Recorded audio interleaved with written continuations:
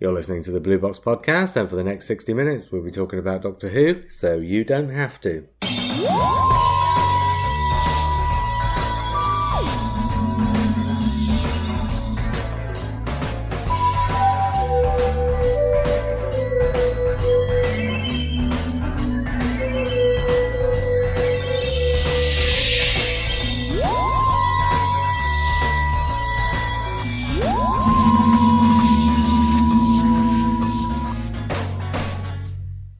Hi, I'm Matt. Hello, I'm Simon. And I'm JR. And, hey, Merry Christmas, everybody. Cheers. Cheers. Cheers. And that's filled with Christmas cheer, you can just tell, can't you? Filled with something. 2 mugs of tea and a glass of water. Yeah. Is that the next Coming phonic soon from BBC 3. Oh my god. This is the last time we'll record together before Christmas. And it's also the day before Doctor Who magazine appears on people's doorsteps. So our Christmas preview will not be able to take anything from Doctor Who magazine. So everything you hear for the next 60 minutes will be both wrong and obsolete. The Doctor Who magazine tends to spoil. It spoils madly. Everything. So you don't want to read the Doctor Who magazine until after Christmas Day. Now, last series it was giving all sorts of stuff away. Yeah. Yeah. It doesn't usually give as much away as it did, but it... Anyway, we won't be giving anything away because we don't know anything. Yeah. I've only even seen the trailer once, and that was playing in the corner of the room with lots of people talking over it. Although I did notice that the regeneration appeared at the end of the trailer. Did it? I've seen a freeze Yeah. frame. I missed that. Did it? Oh. Yeah. I must have watched the wrong trailer. Oh. Well, that's Capaldi alone in the TARDIS, by the look of it, judging by the shot. Okay. But it's a standing up regeneration. This is assuming that it is the regeneration. Yeah. I mean, yeah. Well, you know what trailers are like. They can... Yeah. But it very much did look like it was the regeneration. Trailers can create a meta-narrative, as we've discovered. Well, no, as you tried to convince us. We all know what Mr. Moffat likes to do with regenerations. Or not. Well, yeah. Well, we've already seen what the regeneration has been caused by, haven't we? So, look, let me read the little blurb for the episode. So what's the top 10 this week? No, we're out of top 10s Oh, now. no. Oh, well. So, what do we do? Yes, we've got the top 10 of top 10s this Oh, yeah. week, Matt. Oh, God. No. You forgot that, didn't Yeah. you? Also, later on this episode, I will be doing a film review. I will trail it now. Because people will say, oh, I have to wait to the end of the podcast to hear the review of that. This week, I watched... Are you ready for this? No, I can guess what it is. You know what it is. I think I know what it is. The Emoji Movie. Oh, yeah, I've seen that, yeah. Have you? Yeah. Okay, we'll have a chat at the end. You've seen the Emoji Movie? I have. Or not just the And I review? survived. Did you go People with as like kids, a Matt. challenge? I Did went on my somebody own. No, bet I you? didn't. I went... People You went with on your kids, own? No, Matt. I didn't. My Okay. youngest daughter desperately wanted to see it. It was one of those where she wanted to see it so bad and she made faces when I said it, but I don't want to watch it, sweetheart. Did you also see Paddington 2 with her? I haven't seen that yet, no. I've been waiting to watch that with my eldest daughter, so I need to be told that she's already seen it. Oh, really? Yeah, I was going to watch it this week. So she's going to bloody well watch it twice. Yeah, it's great. Or you'll just wait for the Blu-ray. No, we're going to go out as a family. yeah. 'cause Okay. we went as a family for the first one. Yeah. I think it's one of those few films we can. Was it still in the pictures? It'll I be think it's still somewhere. number 1 until Oh, is it? until tomorrow. There's a couple of little... Actually, where my daughter has... I don't know why I'm motioning with my thumb, because the listeners can't. But anyway, where my daughter has dance classes... I'm motioning with my finger now. You are, yeah, good for you. Which has a dance classes, they have like a little cinema thing, so I might see it in something like that. Parochial little hall. Oh, that would be nice, yeah. Right, on to Doctor Who, yes? Okay. The little blurb for the Christmas special. The magical final chapter of the 12th Doctor's journey sees the Time Lord team up with his former self, the first ever Doctor, David Bradley, and a returning Bill Potts for one last adventure. Did you see what they did there? I'm judging by a reaction that you did.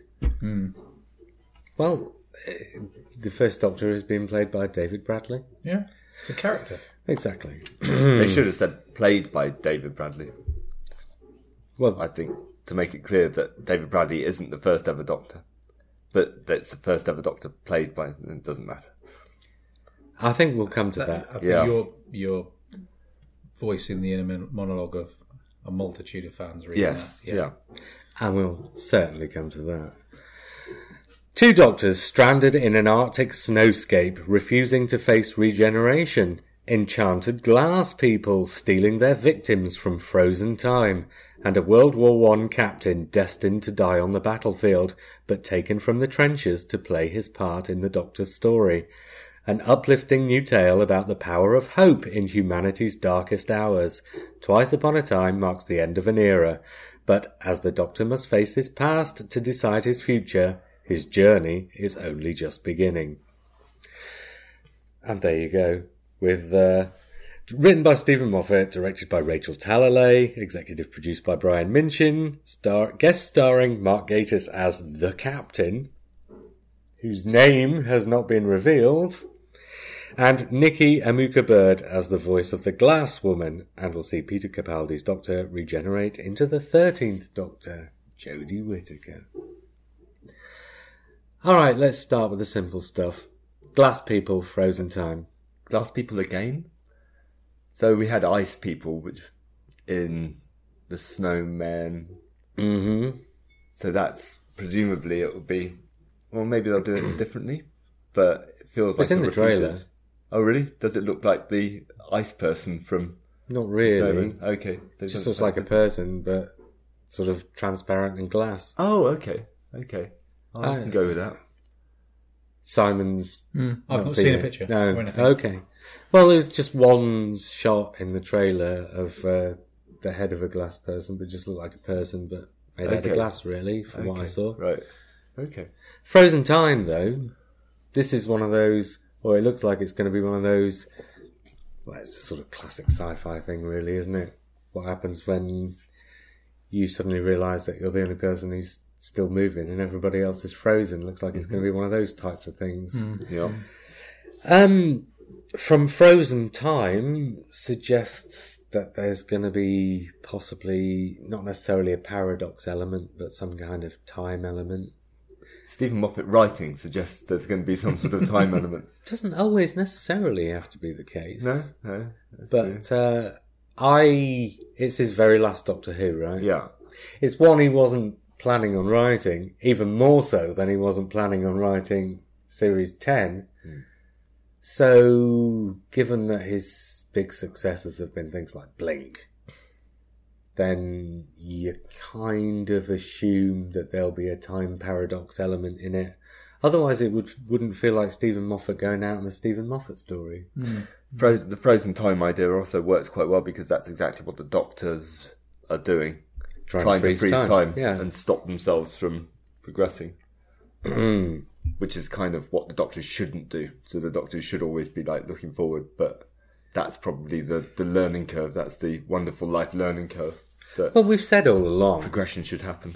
that this episode looks like it's a case of the 12th Doctor saying, I've had enough of regenerating this time, I'll stop it and I'll just die. Like the Master did in Last of the Time Lords, right? Yeah. So then along comes the first Doctor. There's an interesting quote here. I'm going to read it.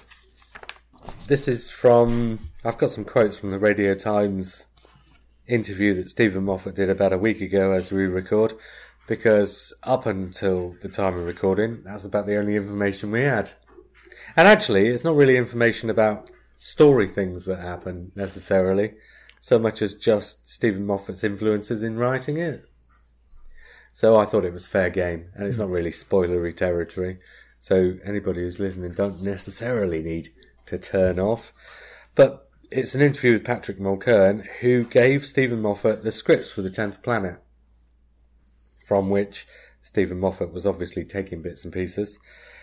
And Mulcairn says, "Were the 10th Planet scripts I gave you useful?" And Moffat replies, "Yes, they were. We don't use all that much in the finished show, and the trouble is most of the actors didn't stick rigidly to the script anyway.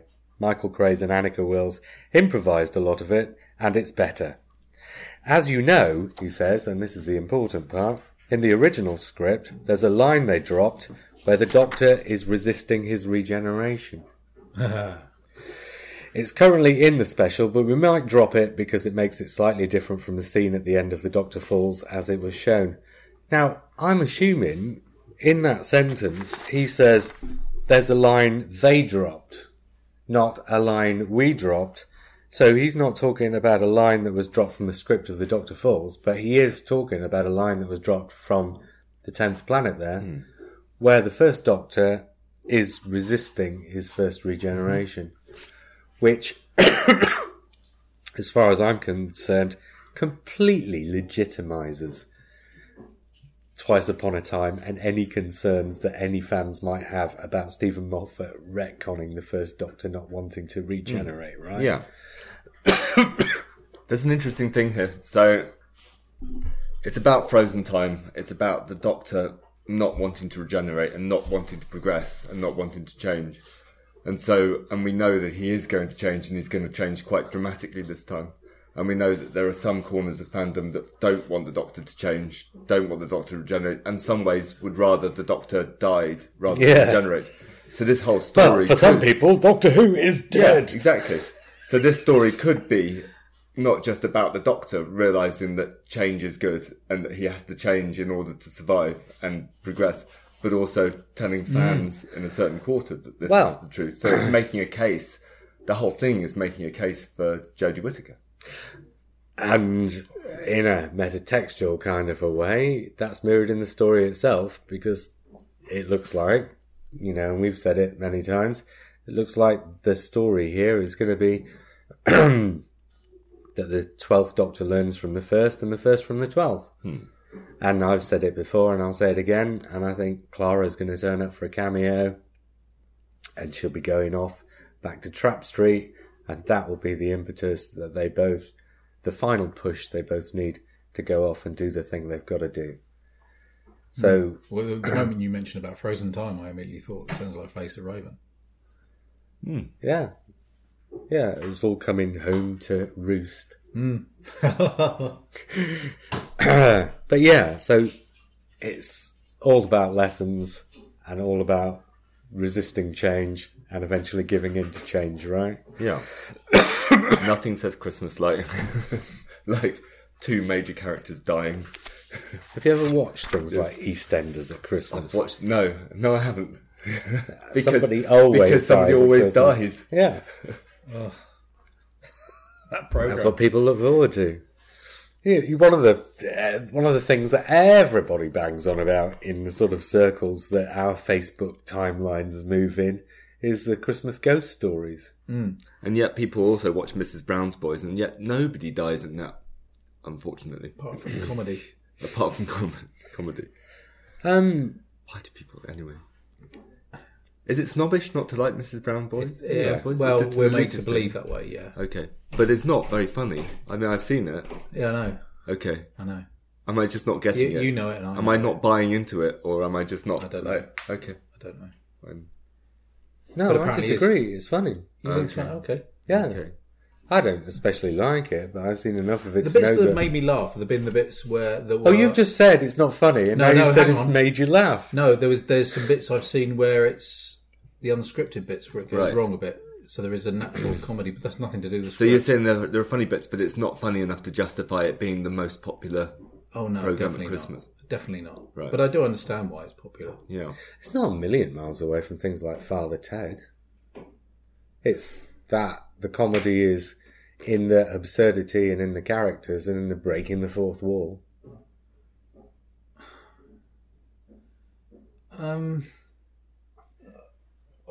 Simon's struggling with his conscience. No, I'm struggling. No, not my conscience. Just no. I don't think. I think they're different animals. I know where you're coming from with it, but I think Father Ted has a quirkiness and I don't know. Mrs. Brown's Boy is pretty quirky, but there's a very distinct voice to Father Ted, the sort of Linehan and Matthews voice that you can also see in the IT crowd. Yeah, so you can always tell when they've written it. Yes, Mrs. Brown's Boys as well. It's slightly odd. I'd say it's got more in common with the League of Gentlemen than it has Mrs. Brown's Boys. Right. Yeah. Father Ted. I don't think for all the snobbery that surrounds it, I don't think Mrs. Brown's Boys is a million miles away from either of those things. It's not. Father Ted, and especially the League of Gentlemen, have their inspiration more in sort of cult-stroke genre stuff, especially the League of Gentlemen. And Mrs. Brown's Boys doesn't. And Mrs. Brown's Boys is way closer to things like League of Gentlemen and Father Ted than it is to things like It Ain't Half Hot Mum and Heidi High. I think where it puts me off is where it differs from Father Ted. It's filmed in front of a studio audience, and that makes it feel old-fashioned, which is distracting.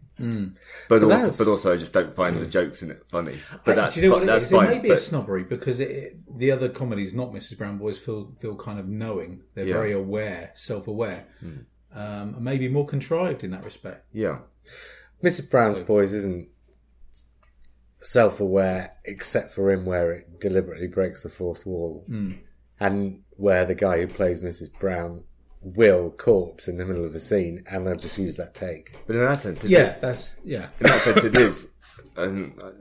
It's a dangerous word to use. It's pantomime, and it's a dangerous word to use. But pantomime in the sense that it's television that interacts with the audience, that brings the audience in. But I still don't find it very funny. So.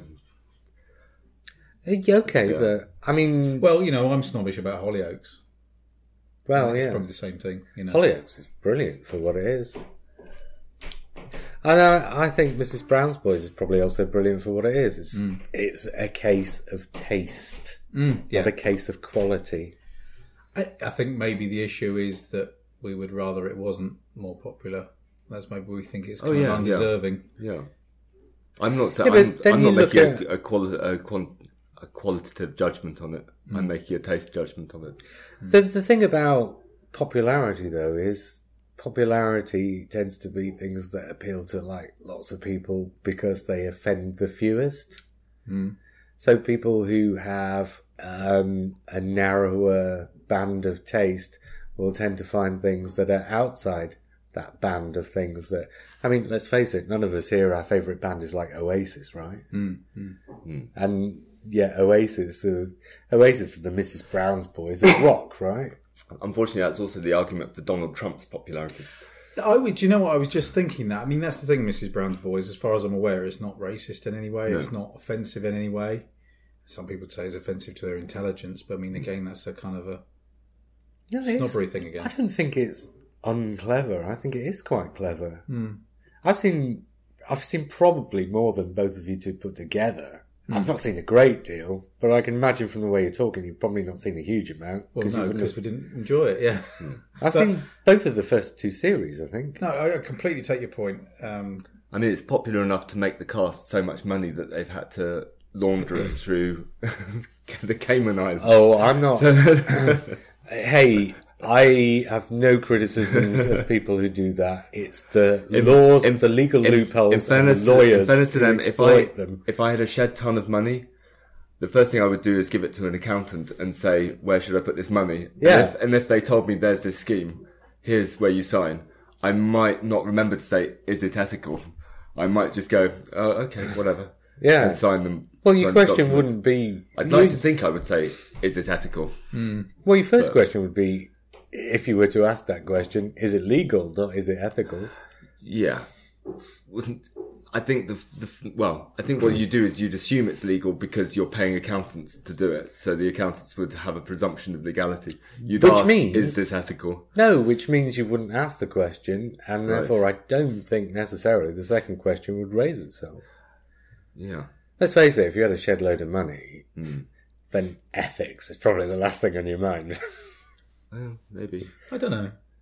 I'd like to think that if I won the lottery, I would try to be ethical about it. Well, there is a school of thought that says that it's only the people with enough money to be ethical about it. Yeah, that's true. But they're probably not ethical about all of it. No, and going back to the we've gone down a rabbit hole. We've been down at least 2 rabbit holes, if not more. I'm happy to put my hand up and say I'm probably a snob, and I always have been. Just like I'm still snobbish about ITV. I've pulled you up on it on this podcast before. Yeah, I am a snob. Absolutely. I could say I'll join you, but I'm just going to keep quiet. I just say to each their own. And, as I say, if it doesn't harm me, just go ahead and enjoy it. It's hardly the Trump of comedy, is it? No. Trump is the Trump of comedy. He is. Yeah. But if you ever see an interview with what's he called, Brendan Carroll, the guy who I think it's Brendan Carroll, the guy who plays Mrs. Brown. Yeah, he's a nice chap. Yeah, he's a lovely chap and intelligent, and he knows what he's doing. And I don't know if you're aware, this comedy existed in Ireland before on Irish TV, and then when he came over to Britain, instead of just showing the Irish episodes, they actually remade it from scratch, but with the same scripts. And all the actors are in it. I mean, you say there's a script, but I get the impression that the script is just a guideline. And it's a case of when they get out in front of the audience, as long as they know where each of the scenes is going, they'll let stuff take them where it will. I mean, I don't know. I could be wrong about the amount of improvisation, but you watch it and it does look as if there's a fair amount.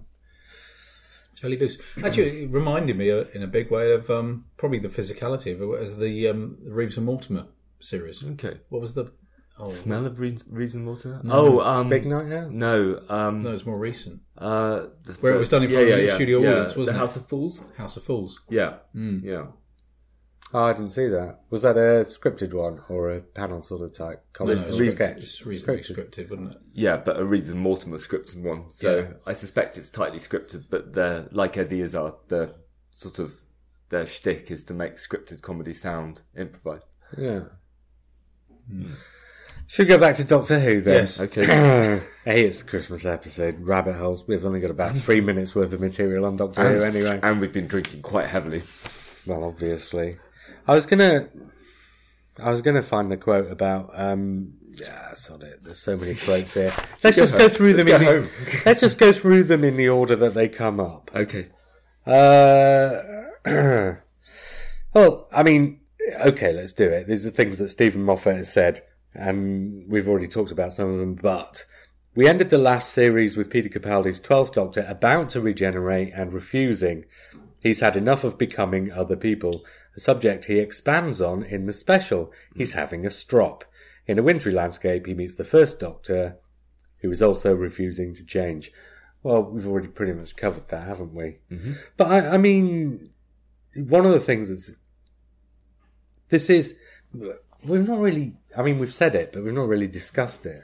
Stephen Moffat was intending the end of the Doctor Falls to be the regeneration. Mm-hmm. And then suddenly realises he's got another episode. There's been this big argument about whether the BBC, instead of putting out the Series 10 box set in time for Christmas, should have saved it till next year and stuck Twice Upon a Time on it, so that it doesn't become like an orphan Blu-ray stroke DVD. My answer to that is, it's not part of Series 10. If it's orphaned because of the way the chips have fallen, then so be it. But it's not that. It's not gonna. It's gonna die because of it. Day of the Doctor's sitting on my shelf in its own unique. Oh, that's only because you didn't buy the box set when it came out. Oh, I did as well. Oh, okay. All right. Okay. I've got a Deep Breath and a Christmas Carol as well. Yeah. Separate from the boxes. boxes. No, I'm just saying. Yeah. This will be the only one that's not in a box set. But so be it. That's the way it's fallen. Because they're unlikely to tag it onto Jodie Whittaker's first box set, are they? But, and we talked about whether it was a 3-parter. But this was written after the other 2 episodes had been written.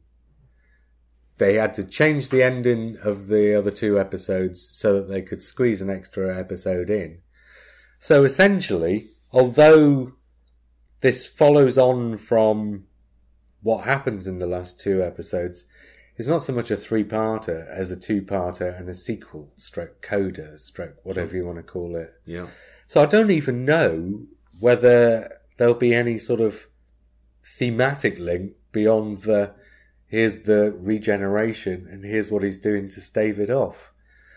Because although he was doing that through the Doctor Falls, that wasn't really one of the themes of the episode. The themes of the episode were death, dying, separation, not putting those things off, not fighting those things. Survival. I didn't think it was survival. I think it was the end of survival. Well, characters struggling to survive by moving through this spaceship. And changing their location. Oh, so the Cyberman's whole existence is about surviving. Yeah, but I'd say that was the premise of the episode, but the actual theme of the episode was the end of that survival and the destinations. I would say that survival was just the premise, and everything else about that episode was about what comes afterwards. It starts with dead bodies. It starts with dead bodies getting up, the sort of zombie attack on the village with the scarecrows. But right from that point, it's about making those people dead again. And throughout the rest of it, the pall of everybody's going to die in this episode hung over that episode. It was an episode about endings. Isn't there a case, though, that the first of the two, and I can't remember what are the two episodes called? World Enough and Time, The Doctor Falls. So World Enough and Time was about the deepest part of this spaceship, where basically people had just stayed and stagnated, and there was an industrial revolution, then they started cybernizing themselves. So that episode was about what happens when people don't change. They don't move through the spaceship, they just stay in one place. The second episode was about, again, what happens if they stay, they're in danger. So they have to move away from this beautiful, paddocky place and break through to the next level and then break through to the next level. So there is a constant theme of if you stay in this place, you will die. So the theme is death, but it's also about how to get away from it, or the desire to get away from it. But I think that's the premise of it rather than the theme of it. What's the difference? I mean... Well, the premise is where you start. A theme is where you take it. But I think the whole episode was about these characters trying to move away from the incoming death. They were trying to escape. Yeah, but they are... So that is the ongoing theme throughout the episode. Trying to move. It's not a theme. The premise of the first of the two parts was death and characters staying in the same place, because that's what Bill did. So she was trapped in the same place, and then she effectively died. But the second episode was mobile. No, Bill effectively died before she got trapped in that place, and while she was in that place, it was the story of her surviving through being rebuilt. Right. So the theme of that, therefore, becomes stay in the same place and survive. But survive as a Cyberman, which is a form of death. Well, still surviving. Cybermen are equated with death in Doctor Who. Death through only when you're telling the story of what the Cybermen do to people that they don't change into Cybermen, but the story of the Cybermen is the story of surviving death by rebuilding yourself to turn yourself into an immortal. It's the story of how you're trying to survive death by turning yourself into a Cyberman, but actually you die in the course of doing it. You lose your soul. Yes, but so that's not death. But I think the story of the Cybermen is... No, the story of the Cybermen told from an external perspective is death, but the story of the Cybermen told from the Cybermen's perspective is surviving death. But none of the viewers are Cybermen, so it's always going to be told from an external perspective. No, but the perspective character in World Enough and Time is Bill, and she survives being killed. She's killed in the first 10 minutes of that episode, and she survives it. I think the story of Cybermen is always about death. There's an irony with Cybermen that they think they're surviving, but actually they've already killed themselves. They think they're repairing. They think it's a medical procedure to help them survive, but they're dead. They're always dead. That's why it worked in Dark Water, because they're bringing. Well, okay, but you're splitting hairs there. Well, no, I'm talking about how it's the theme in the first episode is... It's an interesting premise, actually, that Bill basically exists as a ghost. Yeah. In that story. Yeah. But exists. Literally, because you can see... But exists, yeah. And she still has her soul, because she's self-aware. So probably JR and I are both right at the same time because it's about survival and death, which is what ghosts are. Me being the natural mediator, I'm saying you're both right. Yeah. Yeah. And which in fact is what is potentially going to happen in this world and not world. If time freezes and both doctors holding off a regeneration, they're both in flux. Then it's about survival and it's death at the same time. It's about trying to maintain your current state and not die, but also recognizing that through death comes rebirth and survival. We're back to grief again, aren't we? I thought we were back to Christ, but maybe that's an Easter story. For those two, well, it always happens at Christmas these days, anyway, doesn't it? Patrick Mulkern asks Moffat, how can the Doctor put his regeneration on hold? And Stephen Moffat says, we're going with the idea that it is at some level voluntary. Remember the John Sim Master refused to regenerate at the end of Last of the Time Lords. So you have to commit and choose to change rather than die. And it's also about saying goodbye, isn't it? Which would be completely appropriate for this story. In what way? In as much as accepting change and accepting death in order to allow things to move on is a case of accepting loss. And there will be literal goodbyes. There always are in regeneration stories. So we know we're getting Bill Potts. And chances are we'll have at least something of Clara. So what this actually is that single David Tennant line, I don't want to go, stretched over an entire episode, and then looking at the implications of that. Well, this is what Stephen Moffat what happens if he doesn't want to go. Well, this is what Stephen Moffat does. He takes things that RTD threw away, for want of a better expression, and he says, well, what if he didn't throw it away? What if he thought about it and made a story of it? And Stephen Moffat's been doing that for the last 7 years. Although RTD didn't throw away that line's still a really powerful, for me, that's a powerful line. But with that episode, it was sort of complicated because I always got the impression that RTD and David Tennant weren't telling the story of that Doctor's death. They were telling the story of David Tennant leaving and Russell T Davies leaving. So that whole extended coda was Russell T Davies saying goodbye rather than us saying goodbye to the 10th Doctor. So I never felt that was a 10th Doctor's final story. I felt that was David Tennant. But you're just talking about the coda rather than the story. The coda, but also maybe the story, but also the coda and the regeneration scene. I mean, I really liked the regeneration scene, but it still felt like it was David Tennant not wanting to leave, but recognising that he did. Whereas with this... David Tennant chose to go, though. He did, but I'd imagine with someone like David Tennant, there's this kind of pull, there's kind of push and pull of not wanting, a bit like Matt Smith. Do you think 3 series over 4 years is long enough? I was listening to the last flight through entirety today, and one of them, Richard, said he thinks that the Doctors in the new series go too quickly. But the average in the new series is at least as good as the average in the classic series. And he said and they talked about it just briefly, and one of them said, and one of the things about it is 3 years, 3 series was enough in the 60s because there were so many more stories. But that didn't take into account the fact that in a series these days you get 10 stories as opposed to the 8 you had then. So although they may have had more episodes, actually the modern Doctors are having more stories. I would be interested to know of the ages of the people who say that. Oh, they're the same age as us and slightly older. So I think there's an illusion, isn't there? But time flies faster when you're older anyway. But it's not just about that. It's about, like, John Pertwee has always been the Doctor. So throughout my life, he's always been the Doctor because we can go back to him. So with distance comes almost like immortality.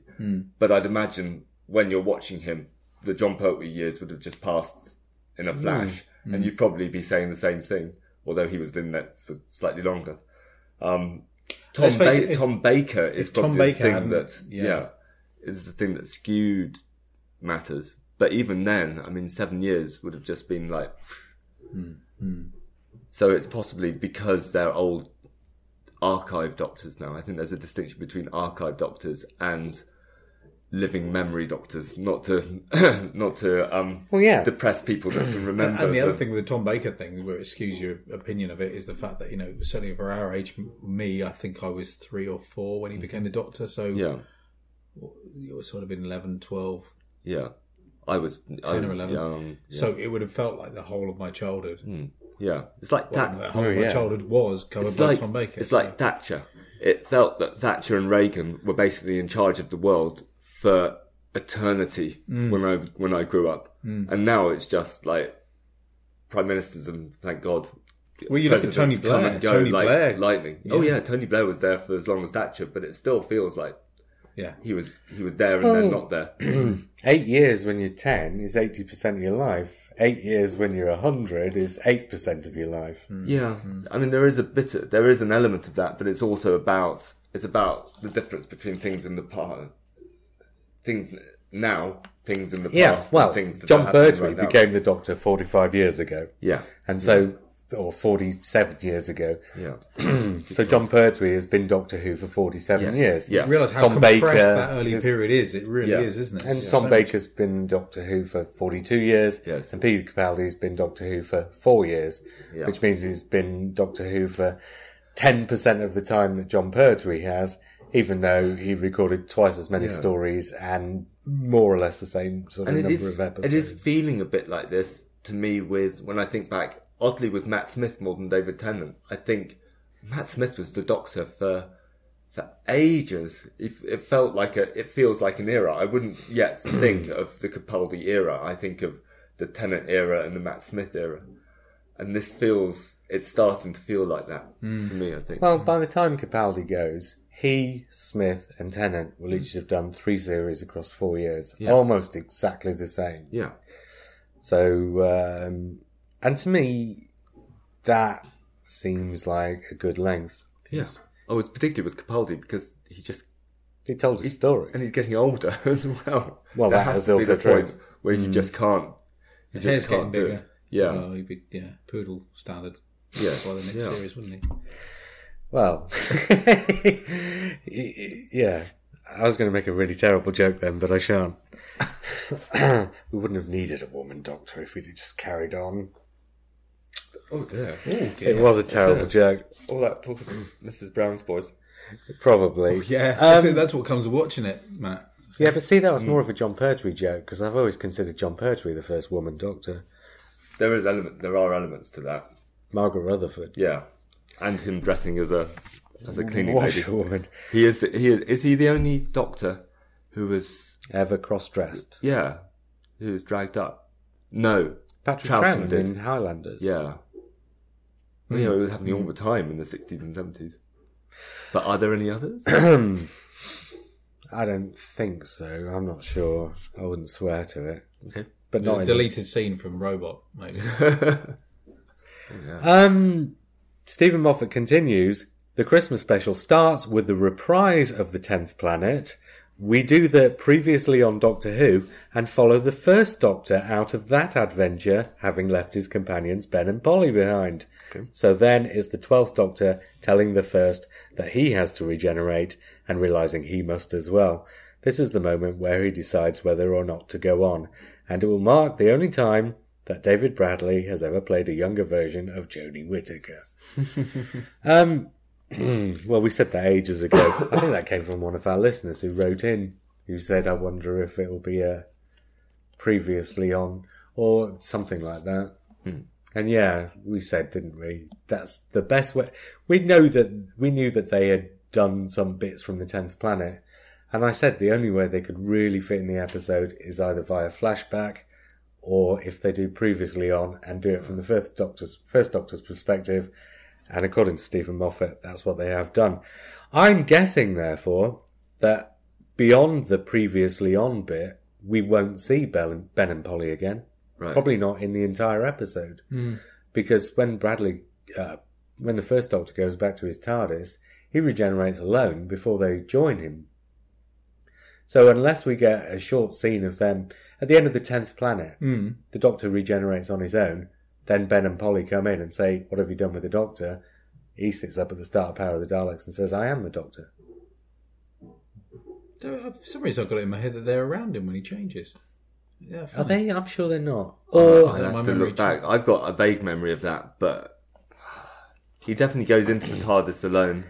Oh, maybe they walk in just before he changes. Yeah. Yes. But he returns to the TARDIS alone. Yeah. Either way, yes, there's no reason to see Ben and Polly in between the previously on bit at the start and then possibly at the end, depending on what they show of David Bradley at the end, whether they'd probably be a distraction if they're in too much. I mean, you've already got Bill, you've got the two doctors, you've got Mark Gatiss. It's sort of yeah, but I mean that's just three characters, a bit streamlined. The other thing is whether they show Hartnell's regeneration, because if he's laying down and they use the new effect, he'll shoot across the floor, won't he? I've always thought that. I would guess it'll probably fade to white is probably what will happen, I reckon. Well, I was going to say I would guess that they'll get as far as him lying down on the floor and then maybe just discreetly cut away. And you just see Rhea Shearsmith. Shearsmith. So it's a bit like... So it's going to be a bit like an extended version of the opening of Day of the Doctor, where you sort of see an unearthly child briefly, and then it goes to colour. There is a quote about that. Oh, okay. Further down. I've got this all written too small and I'm wearing my glasses and let's just carry on and we'll get to that in a minute. Well, I was going to point this out actually. This is a kid's series and it's about two blokes, one of whom is in his mid-60s, the other one's in his mid-70s, as the two lead characters. Mm-hmm. And even the third character in it, Mark Gatiss, is in like his mid-50s or whatever. Not really what you'd imagine for Patrick says, it's not just about two old men dying, you're making this one more comedic and fun. Moffat says, yes, we got to a very dark and angsty place at the end of the last series. This is Christmas Day, so we're not going to have an hour of two suicidal doctors. That's not appropriate for Christmas Day or Doctor Who. There's a tradition... Oh, this is interesting. There's a tradition of the doctors being funny when they get together. When doctors meet, it's a laugh. And I suppose at the back of my mind, I've known for ages the next doctor was going to be a woman, although I didn't know which woman. So I was thinking... Why does he subconsciously make that choice? Maybe seeing the whole span of his life as a man, seeing himself as the Hartnell Doctor, might make him think maybe it's time to be a bit more progressive. Looking at how the first Doctor was, he's hilariously not progressive. And there's a slight bit of the sort of meta text coming in here, because... Oh, and he carries on, actually, without being too outrageous... I think we have recreated that version of Hartnell's Doctor with all of the 1960s political incorrectness in place. At the same time, the original Doctor has a lot of fun at the expense of the modern one's sonic glasses and electric guitar. There's something funny about the 12th Doctor realising that he came from this politically incorrect, funny old man. This is who he was. So you're going to say that this isn't the Doctor that they're characterising, it's the perception of Hartnell rather than the Doctor? Yes, but only...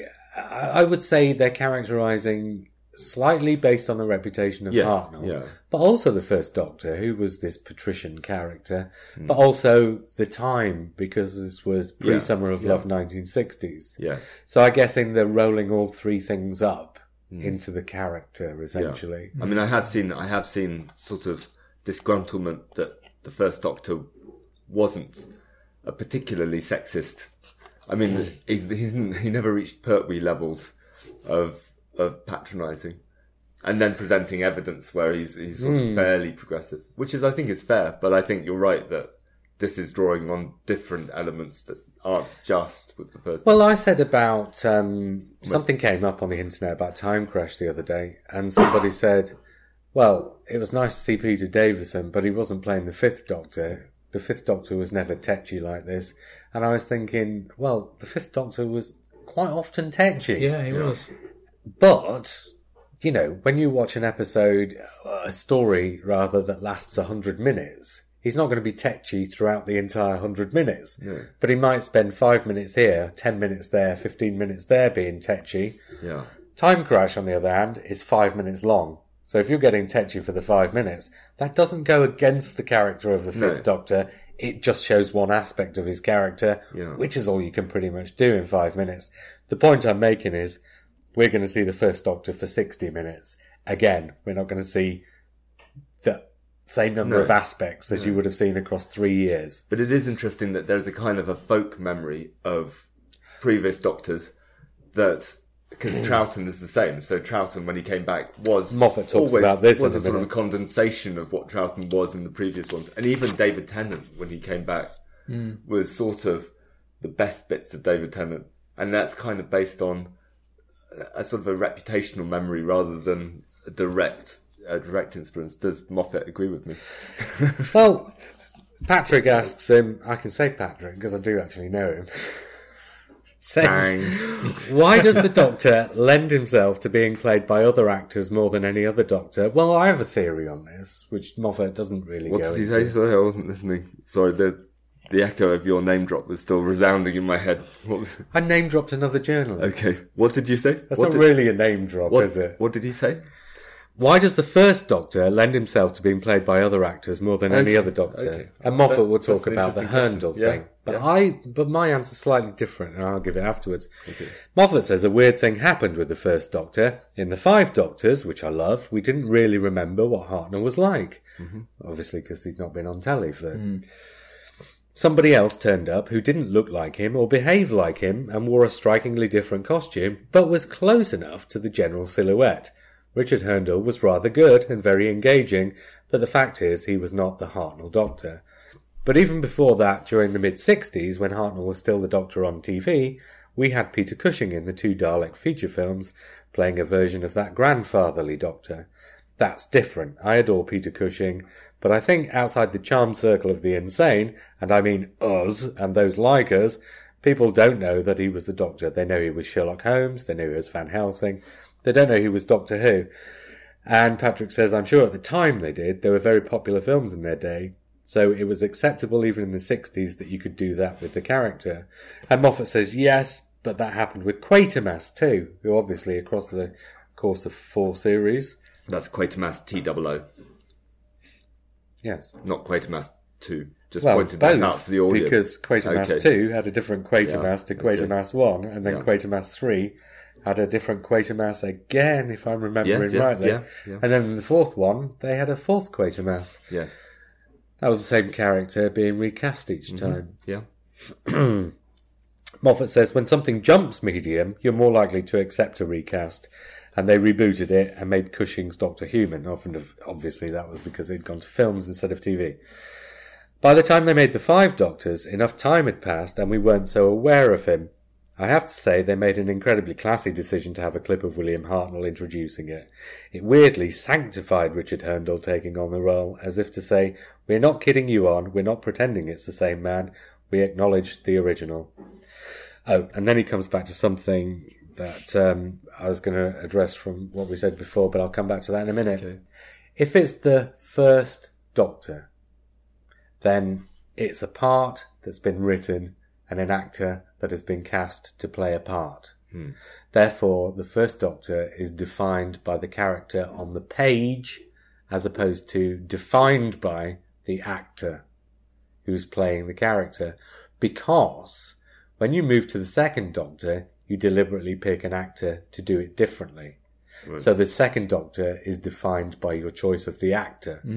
The third Doctor is defined by your choice of the actor. Yeah. But the first Doctor is defined by the part that was written before you cast the actor. Okay. So although the first Doctor, William Hartnell, brings an interpretation to the words, the character itself pre-existed the casting. So all the other Doctors, just to finish my point, all the other Doctors are about the actor.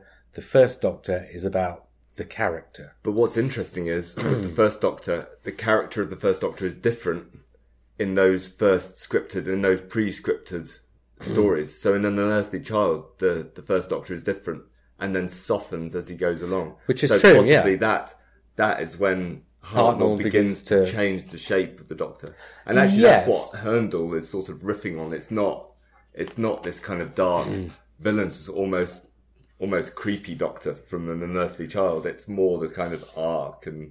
But that sort of confirms what I'm saying, in that the character itself started on the page and the actor brings the interpretation. Yes. And so, to my mind, it's equally valid for Richard Herndl, to bring an interpretation to that character, and for Peter Cushing to bring an interpretation to that character, and for David Bradley to bring an interpretation to that character, because essentially, although they are obviously, it goes without saying, going back to William Hartnell's interpretation of the words, but beyond that, they're going back to the words. I mean, we're almost sort of suffering from the very quality that makes Doctor Who such a long series, which is regeneration, because the Doctor can change his physical form. When you recast the same Doctor in it causes a kind of a cognitive dissonance that it's not a separate regeneration, but it's a different actor. And we've been pre-programmed to think that different actors playing the Doctor must mean different regeneration. And that's always the tension with Peter Cushing, who I don't really have a problem with the existence of Peter Cushing, because as Moffat says, it's a different medium. So when you change medium, it's kind of alright. So in a comic book, you can have Nick Briggs playing the Doctor and just about get away with it, even though they tied it in with the series. And although television is the same medium, between 1963 and 1983, it changed so much. And between 1983 and now, it's changed even more again. That essentially, although technically it's the same medium, even the way we receive it is completely different. It is, and James Bond, Quatermass, as he mentions there, and Zorro, Robin Hood, Tarzan, Sherlock Holmes, it's a character. If somebody else is going to play it, and the reason that other person's going to play it is because the first person who played it isn't around to play it anymore. You shouldn't limit the stories you can tell by the people who are available, do you? You should tell the story first and foremost, and then, get whoever in to do. And just one final point there. If David Bradley's not doing a William Hartnell impersonation, but just doing David Bradley playing the First Doctor, that's better by me than if he's doing a Hartnell impersonation, because I wouldn't want to watch 60 minutes of somebody impersonating Hartnell. I mean, it's kind of the mission of the showrunners to turn Doctor Who into something like Sherlock Holmes or Tarzan. Well, something kind of already happened, and to do that, you have to have moments like this where you don't treat the past as sacrosanct. You don't sort of see it as an unbroken text. You have to see it as being something that can be rebooted, something that can be changed and shifted and even restarted in a different form. Well, one of the weirder complaints about the Moffat and Gatiss Sherlock was how modernised it was. Given that it takes place in the modern day. They said, you shouldn't do contemporary Holmes. You should set it in the era when it was set, like all those films set in the 1940s did. Because the films that were made in the 1940s updated Sherlock Holmes to the 1940s. I mean, well, they said at the time they were drawing inspiration from Rathbone rather than Brett. It's interesting what he said about you've got what you've got. Use what you've got. It's interesting what he said about the nice touch about having Hartnell at the beginning of the Five Doctors as well, as a way of sanctifying the performance, because they've kind of done that with that. There's already been a clip. Is it John Smith that created it? This sort of the YouTube guy. No, stop that. Oh, I've got to stop. Stephen Moffat says, so much so that in this Christmas special, when it starts, we have Hartnell and the original companions, and then it becomes David Bradley. Yes. That's in the special itself. I was about to say it before Stephen Moffat. Well, I wanted to bring it back to this because we mentioned that earlier on, didn't we? So we will start with a shot of Hartnell, Polly and Ben in black and white, and then it will morph into colour. Which we've already seen. Yes. We've already seen that clip. Yes, because it was on the SDCC thing. Quite well done. Yes, it was on the SDCC thing, wasn't it? The SDCC? San Diego Comic-Con. Ah, okay. They showed that was the clip. I'm sure that was where it came from, wasn't it? I believe. And it was done by the internet guy. It wasn't done by the special effects in-house team. It was done by, I don't know if I'm not 100% sure that's the thing he did. I've seen an interview where he's talked about I've heard Rachel Talalay. Oh, okay. I've heard her talking about using him, but I wasn't sure that's what she used him for. I think I read an interview where he described the sort of challenges of doing it. And obviously he spent a lot longer on trying to get it right and trying to do it just enough not to look really weird. Enough to sort of blend it so you don't really notice the change, and then suddenly you do. Anyway, Moffat says, so we say, here's the original one, just as you had the clip of Hartnell at the start of Five Doctors. Here is our one, and oddly enough, don't they look similar? Annika's character, Polly, is in it, and Annika herself has the line, have you got no feelings? Obviously, you don't get the change until after you've had a line of dialogue from Polly in black and white before they go into colour. Yeah. It's odd what he was saying about the Five Doctors. People hadn't seen the first Doctor for ages. Didn't they have famously have repeats of the first Doctor? So people will have seen. But they only had repeat of one story. Yeah. Which story was it? An Unearthly Child. An Unearthly Child. Which is so atypical. Yeah, okay. Yeah. I don't think you really would have had much of an impression of the first Doctor off that. They knew the first Doctor from the books and from the Peter Cushing films. I mean, I remember as a child not knowing the difference between Richard Hurndall and William Hartnell, so I was fine with it. Yeah. Oh, there's an interesting quote here, but I'll come back to this bit at the end in a minute. Other things about it. They talk about the sets from the 10th Planet that have been recreated. Okay. And Moffat says in the finished cut, you only glimpse the polar base. The only thing that we do more or less in its entirety is when Ben and Polly get the Doctor out of his cage on the Cybermen spaceship, and he says it's far from being all over.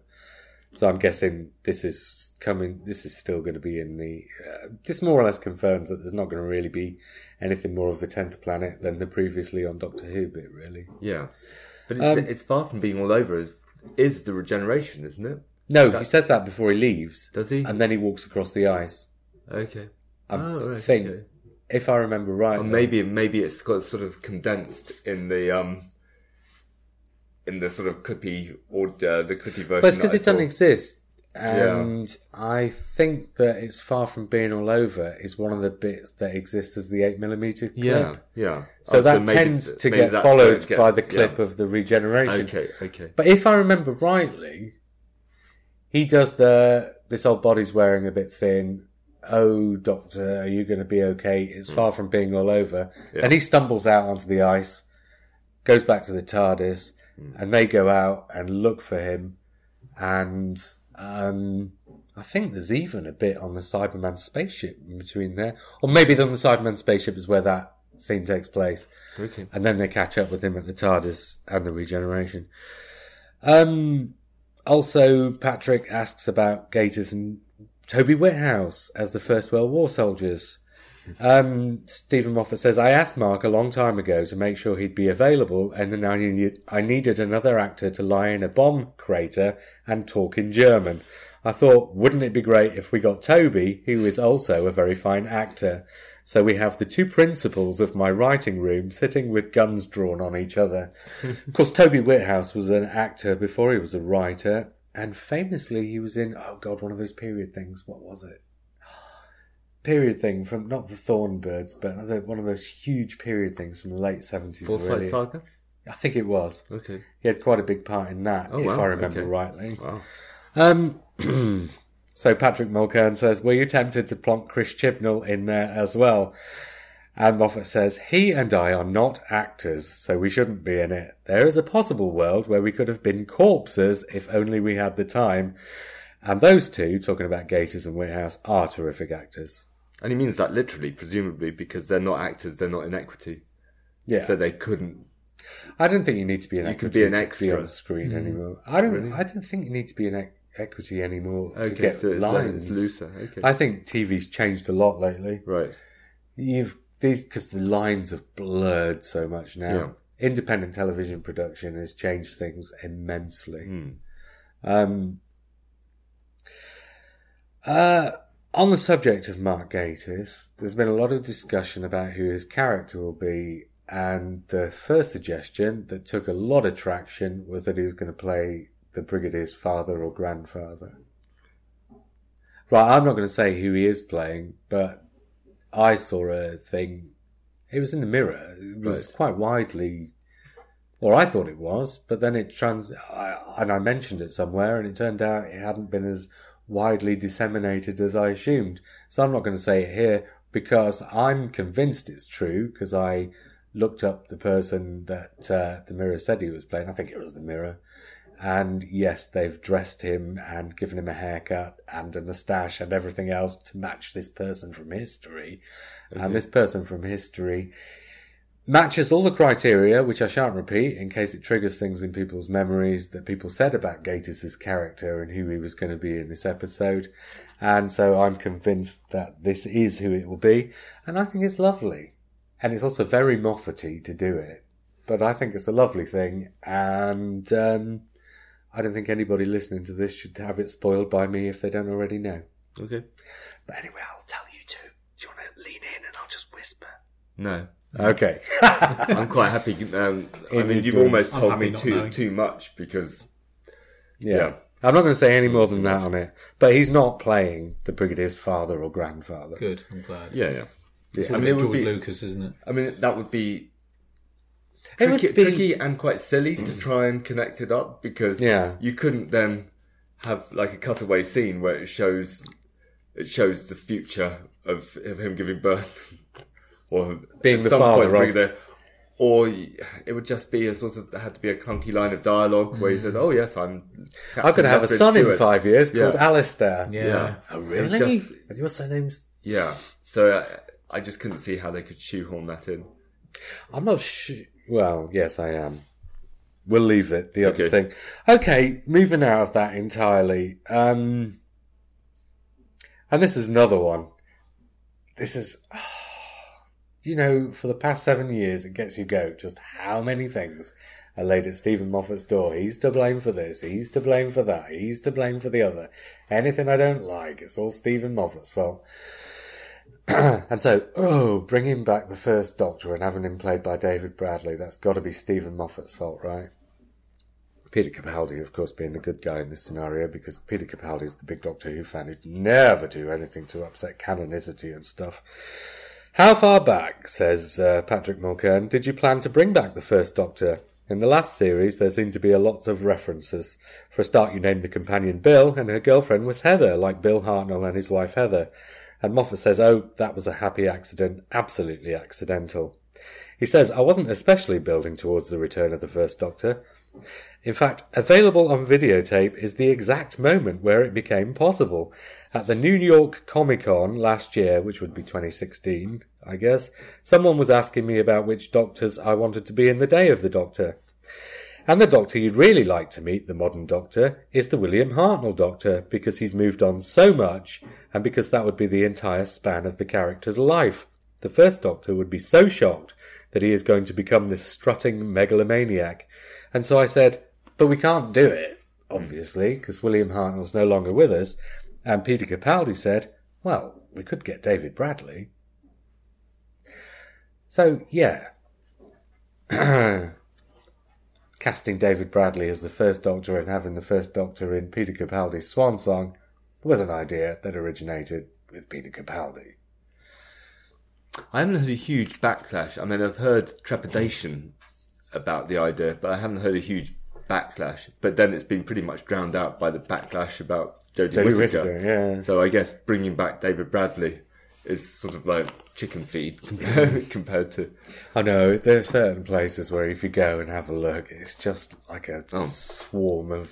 It's good that I don't go to those certain places then. Yeah. I mean, I don't very often, but I'll check in every now and again, because I think as the host of the podcast, it's kind of, you should have your finger on the button a bit. It's like me with Ian Levine on Twitter. I don't actually follow him, but I occasionally look at or Donald Trump. I just occasionally look to see what he's been saying, and then I leave.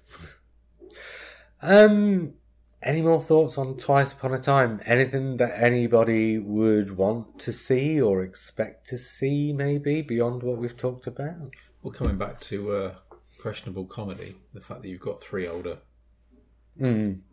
lead roles, it takes us back to Last of the Summer Wine, doesn't it? Well, at least we've got Bill as well. Yeah. But yeah, it is. No, yeah. it's... But you know what? Hearing that little rundown from you at the start, though, it pressed all my emotional buttons straight away, and I just thought, this is going to be lovely. So, you know what, though? Kids. Everything presses your emotional buttons. It does, yeah. It's gained its age, isn't it? Kids either like to watch other kids, generally slightly older ones, so 10-year-olds will tend to watch sort of 12-year-olds, stories for 12-year-olds, that sort of thing. Something, sort of an aspirational thing. But the other thing that I think they like is old people. Because old people, sort of once you get beyond retirement age, there's sort of a bit of a transgression going on where you have the freedom of time to indulge yourself. So I think kids like seeing the older people because they're able to indulge themselves, whereas the people in between are the people who have to hold down the jobs and earn the money and put the roof above your head and the food on the table. So I think older people, and so we're talking... Respect does skip a generation, doesn't it? Yeah. So I think it's like I can imagine characters like Victor Meldrew being very popular amongst kids because he has no... Or as Simon was saying, Last of the Summer Wine is the kind of the urtext for it because they are children and they're old people. And it's the same with Doctor Who. I used to love Last of the Summer Wine when I was 10. Yeah. Oh, yeah, the early series were great. Yeah. And this is what Doctor Who is. So he's an old person, but he's also a child. Yeah. And that's the definition. I mean, Doctor Who is, God help us, Last of the Summer Wine, but with Daleks. And I'm not a big fan of first couple of series were really good. Yeah, and I liked it when I was a child. I just started finding it a bit nightmarish. Yes. As it went along because it just had that kind of... Well, it became repetitious. Like all sitcoms for me, it's characters trapped in a situation. It's only Porridge that's honest about it. Porridge is a sitcom about characters literally trapped in a situation. Other sitcoms are just characters trapped in a flat in New York. And like many sitcoms, the characters tend to be slightly more archetypes than real. Yeah. So once you've gone 2 or 3 series, you are just repeating the same thing. Which is why the best sitcom on at the moment is The Detectorists, because it's about characters who are moving on from their situation. And they change each year, and it's about their characters, and they're not archetypes, they're actually individual characters. Okay. That's The Detectorists. Anyways... I tried watching it this week, and I enjoyed it. Yeah. But it didn't make me laugh. Did you watch the first episode?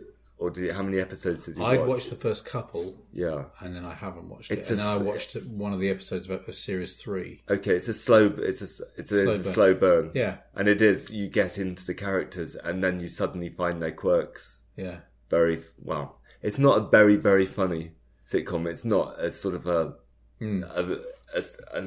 crafted laugh every 5 seconds sitcom. No. It's more a kind of it's more slow burning than that. But it gets under your skin, I think, if you watch enough. But then Speaking of slow burning things that get under your skin, we ought to do our review of the Emoji Movie. Oh. Matt, was there anything you wanted to see from Twice Upon a Time? No. Let's talk about the Emoji Movie. No, before we do the Emoji Movie, let's do the top 10 of top 10s. Okay, cool. Well, we only had Cool. Well, I said I'd do this for a bit of fun because it's the last episode before Christmas, but we obviously had 10 top 10s.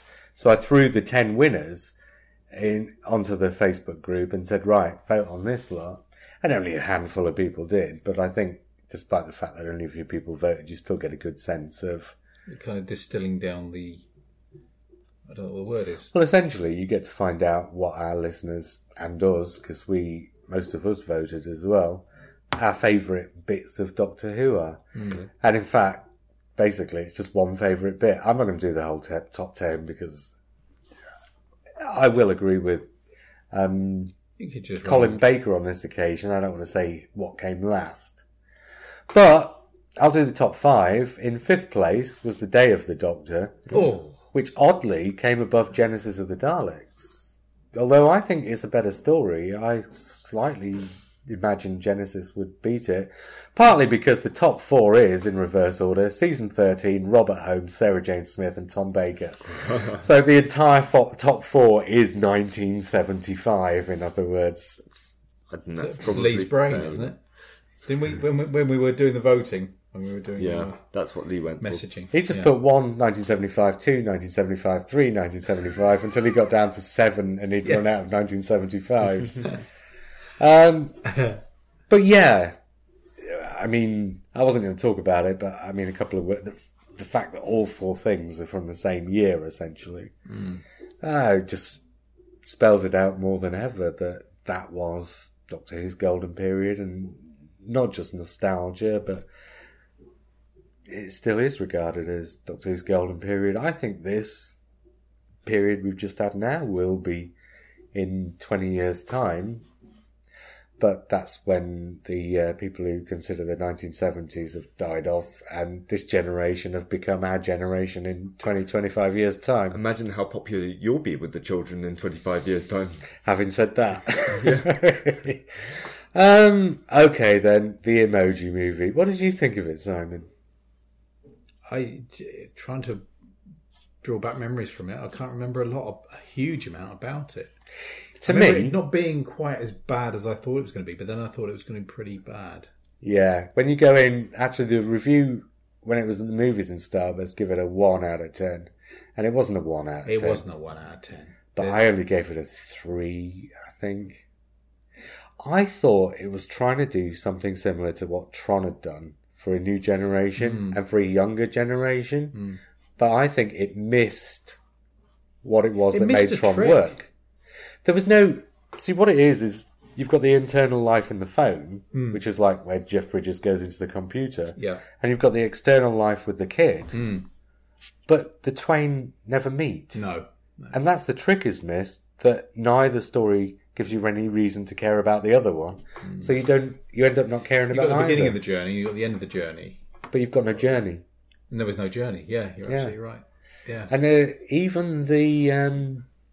And this is the thing, it was not an unreasonable idea, but they just didn't do anything with the idea. The visuals weren't as interesting, as imaginative as Tron was 35 years ago, or whatever it is. I'll tell you what else is the resolution, which I won't go into unless in case somebody wants to watch it and wants the surprise at the end. But the resolution, I thought, where it was... could have been quite clever in as much as it was talking about I thought, is it actually saying people shouldn't lose themselves in the social media world and emojis because life is more complex than that? But in the end it turns it on its head. It wasn't. It was just they were trying to make a novelty kind of resolution to it. It wasn't saying any of those things, and I was reading all of that into it in my head and thinking, no, actually it isn't all that. It's like seeing your dog, like, balancing a plate on its head. You think, oh, isn't that dog clever? No, the dog's just happened to have a plate. The message of the film seems to be emojis are a bit like people, but they've turned people into emojis. Yeah. Sort of. It's just facile and ridiculous and pointless. Yeah, yeah.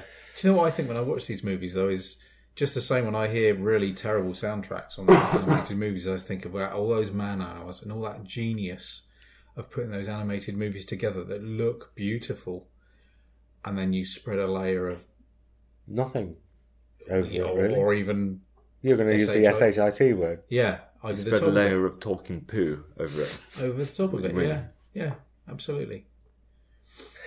It's just one of those things, and I've done a few animated movies lately, and most of them have been flops. This was the biggest success of all the ones I've reviewed, and the other ones weren't animated to the same level of budget, I guess, as this one was. But I thought all of the rest of the other ones I've reviewed have all been better because they use their imagination a bit more. And they give you an evocation of a place and a time and character and things like that. Whereas this, the James Corden character... There was one point in the film where I suddenly thought... God, James Corden. Yeah, but he started off... His character starts off, you can hear it in his voice, he's thinking this'll be fun. And about halfway through the movie, there's a point where you suddenly realise that James Corden's got bored with it and can't be bothered anymore. And his voice just gets more and more irritating as he becomes less and less inclined to give the character any sense of reality. It's just bizarre. Yeah. And on that little note, Merry Christmas, everybody. Happy Christmas. And it's Star Wars tomorrow. Yes. My first midnight showing. Yeah. So I'll probably be asleep. No, you won't. You won't. The adrenaline will kick in. Maybe. I just want to know where the extra 15 minutes has come from. We've had 8 movies and they've all been within 3 minutes of each other in length or something, and this one all of a sudden is 15 minutes longer, and it's pissing me off. This is going to be the one that sticks out like a sore thumb. The one that doesn't fit in the same slot in the TV schedules. The one where you have to allow an extra 15 minutes if you're doing a... if you're watching one a night on DVD or whatever. I don't know. I know very little about this movie, if I'm honest. Me too. I imagine if you're a hardcore fan, you've probably intuited quite a lot. Yeah. About what might come up. I'm not. I've no idea. So it'd be good. I've seen the trailer. It looks fun. Yeah. I've seen the first trailer. Yeah. Well, I don't know anything either. Been not a fan either. I'm guessing this is Luke teaches, can't even remember her name. Ray. Luke teaches Ray the ways of the Jedi. I'm guessing. The only rumours I've heard is about that might be the premise, but it might not be the theme. Touche, but true. Well, presumably it wouldn't, because it wasn't the theme of Empire Strikes Back, was it? There's rumours of certain characters going dark, isn't there? But the trailer sort of plays with that a bit, where you don't quite know if a certain character is going dark or not. And I wonder if that might be a... You're talking about one of the 2 main characters. Well, the thing is, this happened with Return of the Jedi. I remember that. There was quite a large newspaper article about...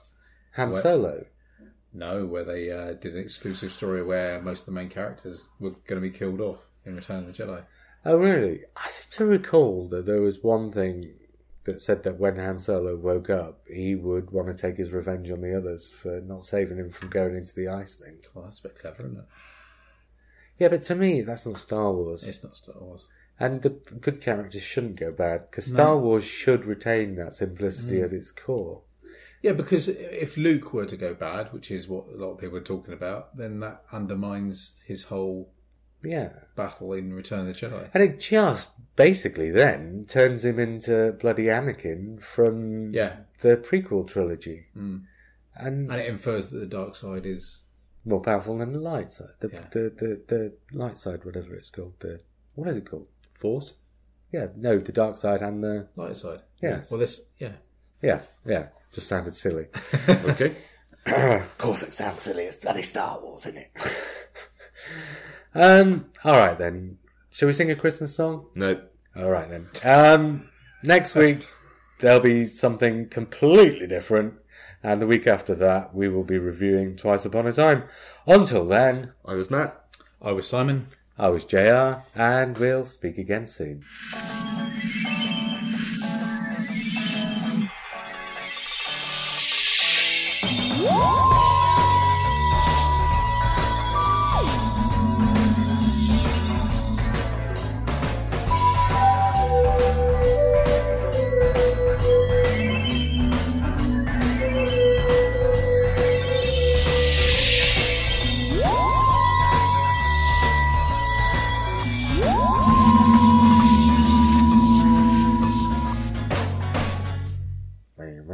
Merry Christmas. No. Join in. No.